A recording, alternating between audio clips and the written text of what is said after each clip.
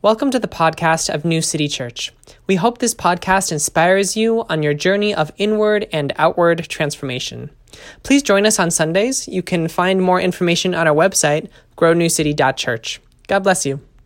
Hey, New City, this is Tyler here. I hope you're having a great time. We are going to have a pretty special podcast today. That's right. I am recording special for this podcast. Usually we just strip the audio from the live stream sermon. However, today's live stream went a little sideways, and so we weren't able to get the same recording quality that we thought you all deserve. So we are going to record this podcast separate. So strap in, and here we go. So you'll remember that if you were listening last week, that the book of Proverbs is all about conveying wisdom, teaching wisdom to people who are young, people who are early on in their formation. The book of Proverbs is kind of built to form people, young people, to be positive contributors to society. We are exploring the book of Proverbs for our sermon series called Swipe Up, which is all about looking deeply into your life, into your love, into your leadership. And today we're looking at a really special proverb. But before you can really understand that, I think it's important to really emphasize that, again, Proverbs was written for the formation primarily of young people. And if you know anything about cognitive development or pedagogy or those types of things, you know that young people tend to operate in black and white thinking. That's why we hear teenagers saying things like, "Everyone hates me." That sometimes it's developmentally difficult for young people to grasp certain types of nuance because they're operating in black and white thinking. And this, I believe, is the reason why a lot of the Proverbs seem to be operating in black and white comparisons, because they're trying to be developmentally appropriate, meeting people where they're at while still conveying a lot of wisdom. As you're reading through the book of Proverbs, which I definitely encourage you to, by the way, the book of Proverbs is a very accessible read, and it would be very easy for you to do one chapter a week while we're in this Swipe Up series. And if you're reading the book of Proverbs, you'll see that there are two common types of structures.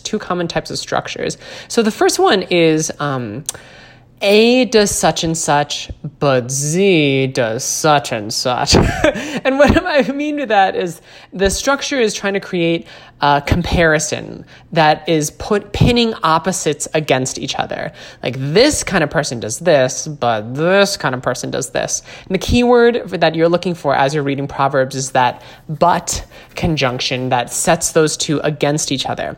And the second type of common structures in Proverbs is kind of like a reiteration or re-emphasis of it. So it's like A does such and such, but A too does such and such. So I'll show you some examples, but it's one of the ways that they create emphasis. It's one of the things that we see in Hebrew poetry. It was also in the book of Psalms. If you see this kind of like, this does such and such, and then a synonym of that does a synonym of that. You'll see what I mean. So let's look at this first common structure. This is Proverbs 20:29. It says, "The glory of youths is their strength, but the beauty of the aged is their gray hair." The glory of youths is their strength, but the beauty of the aged is their gray hair. By the way, if you're starting to get some gray hairs, that's just your glory highlights coming on in. Don't even worry about it. So it's easy to see here, right? Like, the glory of youths is their strength, but the beauty of the aged is their gray hair. So they're contrasting two kind of opposite poles of a spectrum for the sake of making a point.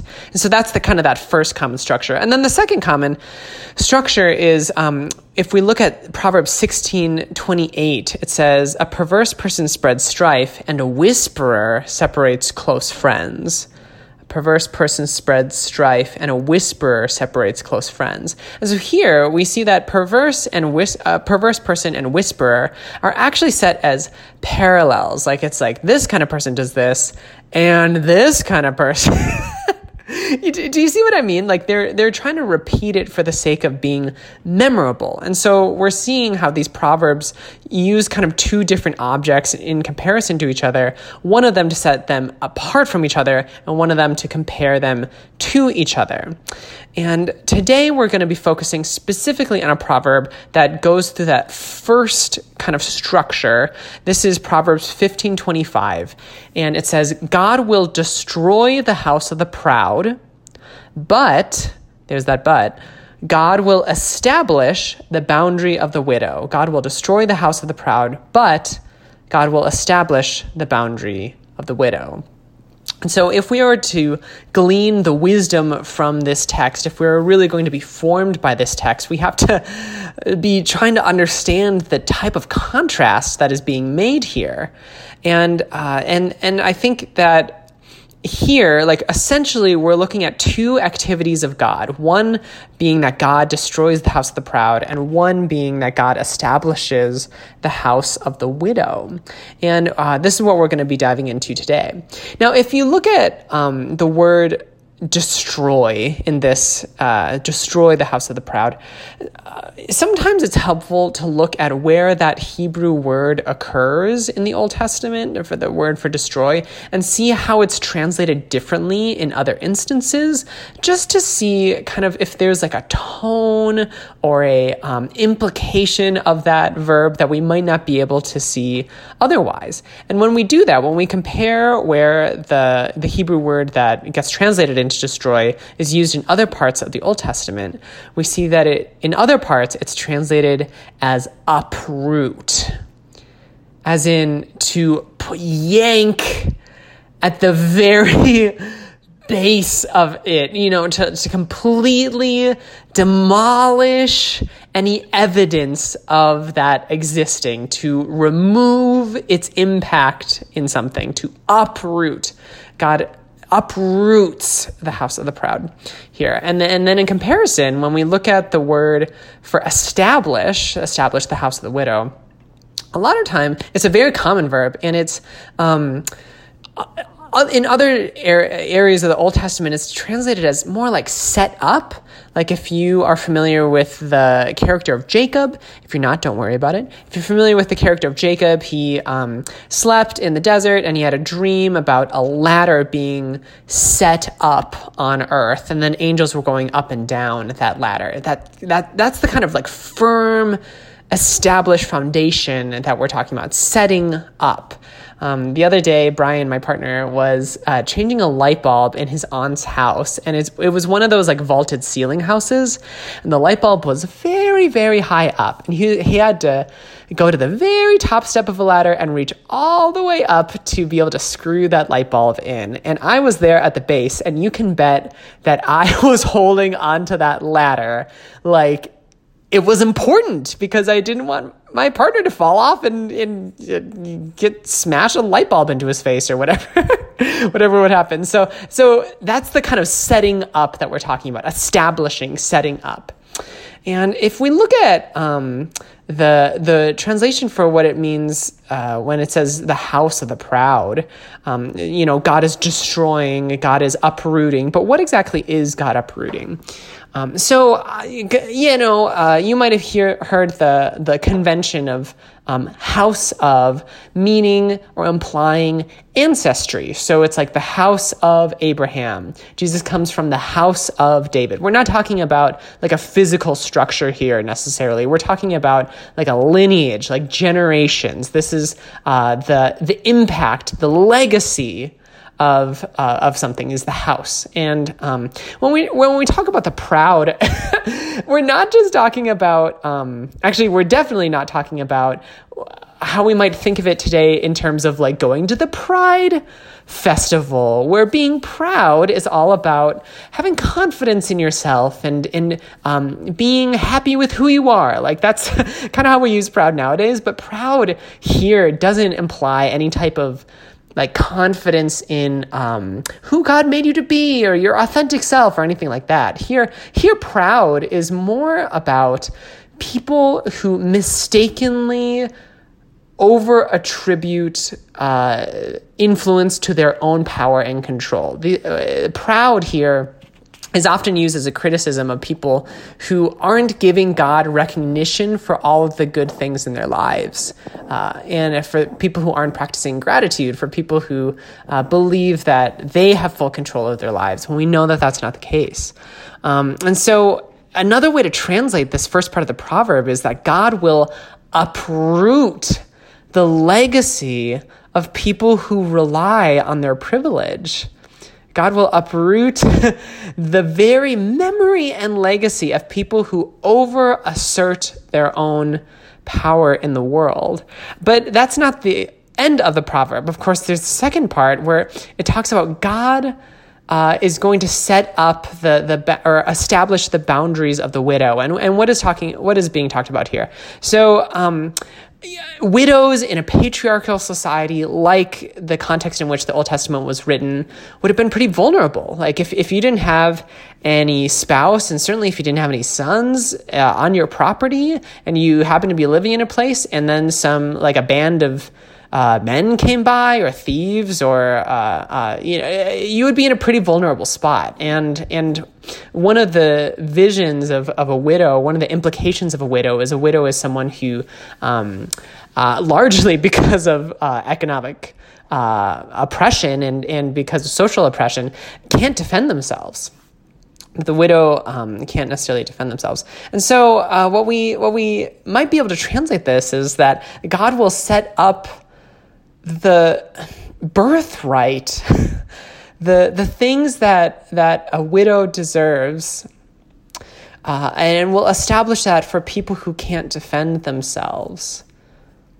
So all in all, we see this comparison that I think is beautiful, that God will uproot the legacy of people who rely on their privilege, but that God will set up the birthright of people who can't defend themselves. I think that is good news. Sometimes when we talk about the gospel of Jesus, the good news of Jesus, that can be kind of a hard word to grasp for people who are new to the church. But all we're talking about is good news. And this proverb for widows is good news, because it means that when you look out into the world and you see these ultra powerful people, these dominant people, these oppressive people, and it seems like they're the ones who are running the world, that there is actually a deeper wisdom embedded in reality, that God is active in a way that isn't necessarily immediately apparent, but is very real.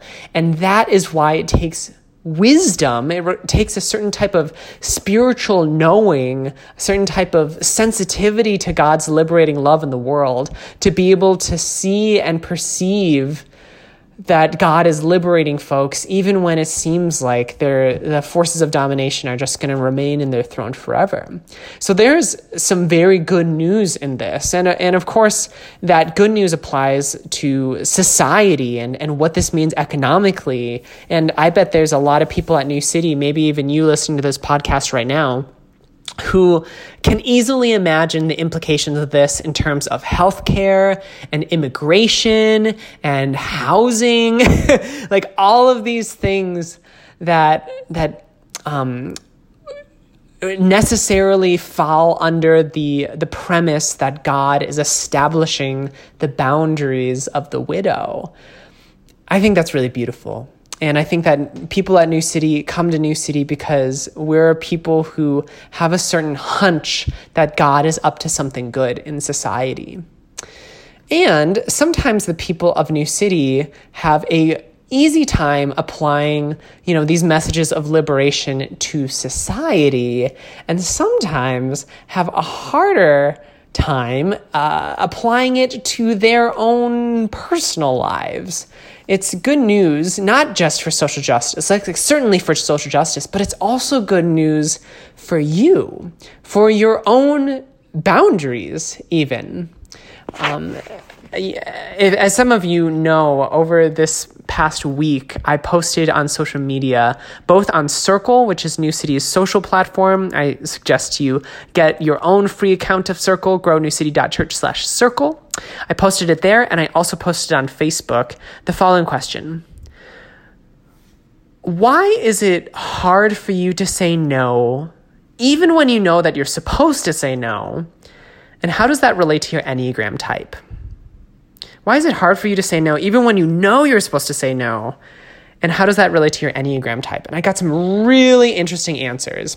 And just as a little bit of preface, we're going to get into the Enneagram a little deep for a second. If you're not familiar with the Enneagram, I'm going to try to use the titles of each of the types so that you can start getting kind of an idea of how this tool called the Enneagram that helps us to understand our deep motivations is kind of illuminating this, which is to say that I think that the gospel was there at the beginning of the cosmos, and the Enneagram is simply descriptive or helpful in giving language to something that it would otherwise remain mysterious to us or difficult to describe.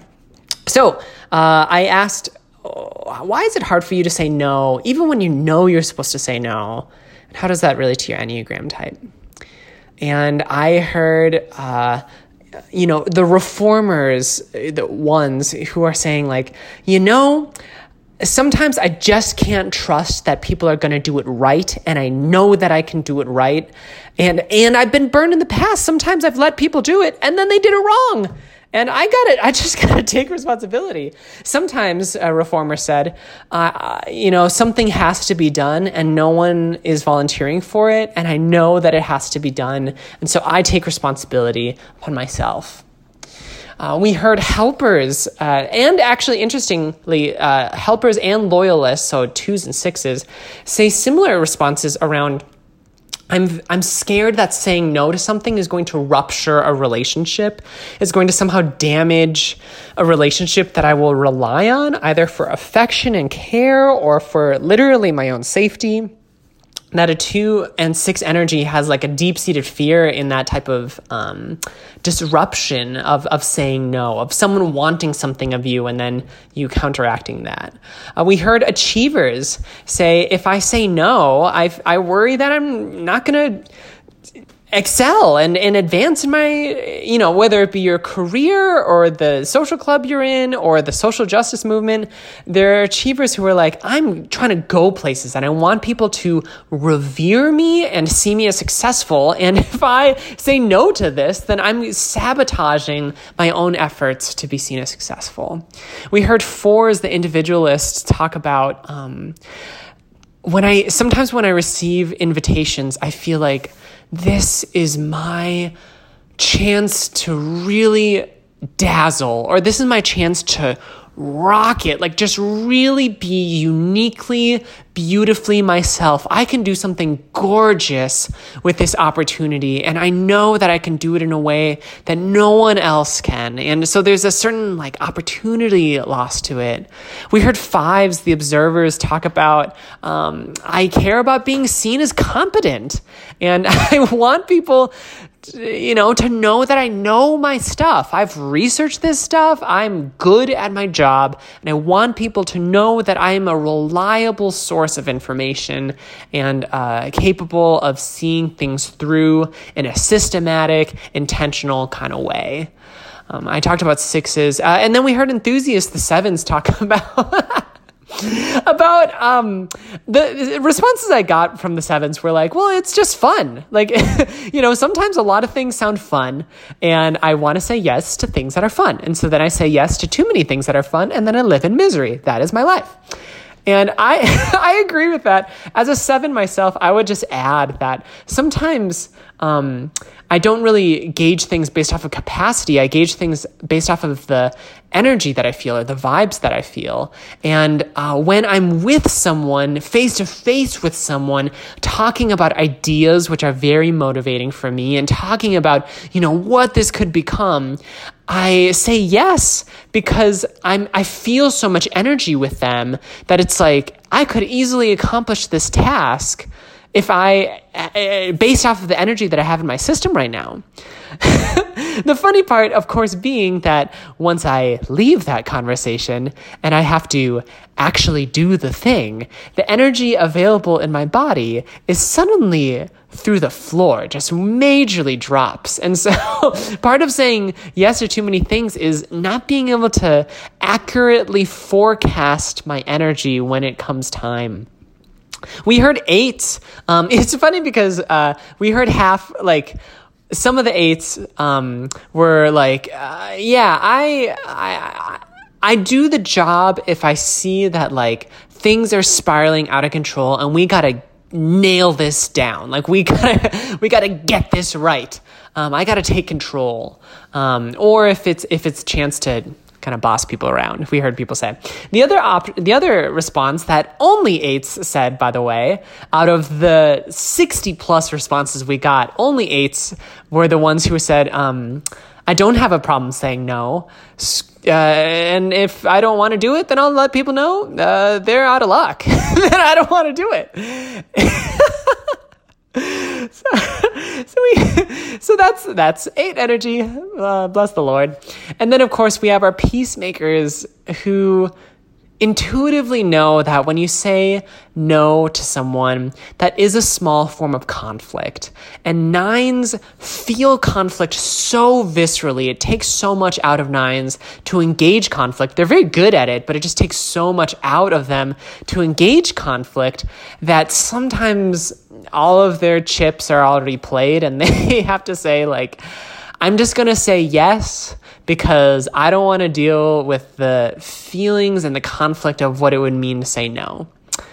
And so that's just a whirlwind tour of why some people have a hard time saying no. And I know what you're thinking, like, Tyler, how could one proverb possibly speak to 9 completely separate responses to this problem of boundaries? And the answer is that this is true in the Enneagram and also just true throughout the Bible, that at the base of all of the personality types is a core fear. At the base of each Enneagram type, there's a core fear. If you want to talk with me about it, feel free to reach out on the contact form on our website. I'm not going to go through all 9 of them, but these are core fears that range everything from I fear being useless to, not being useful to people. I fear that I'm not safe. I fear that I'm going to be taken advantage of. I fear of being trapped in suffering.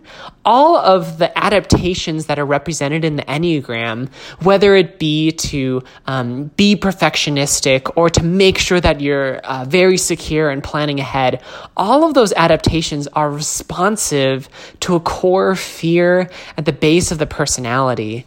And the good news for our core fear is that God is a God who establishes the boundaries of the widow, which is to say that God is a God who meets the most defenseless, vulnerable parts of ourselves and says, I'm with you. I'm striving for your wholeness. I'm in your corner, not for the sake of, prosperity, but for the sake of liberation. God is looking out over our whole lives, not just the successful parts, but also our fears, and saying, I am committed to all of creation being freed, and you are part of that. And no matter what fear you have in your life, it is never greater than God's love. No matter how perfectionistic and scared of messing up you are, no matter how much you feel like you need to be in control, otherwise you're freaked out what's going to happen otherwise, no matter how much you fear that people are going to rob energy from you, none of those fears are larger than the liberating love of God. And if that is true, then everything else about life changes. If God's love is greater than our fear, then all of the adaptations, all of the strategies, all of the avoiding and people-pleasing starts to change because the animal of our body begins to learn that we can trust in God's love more and more. To become wise is to be able to meet our deepest fears with the love of God and trust that the liberating love of God is at work in our lives, even when it's not visibly apparent.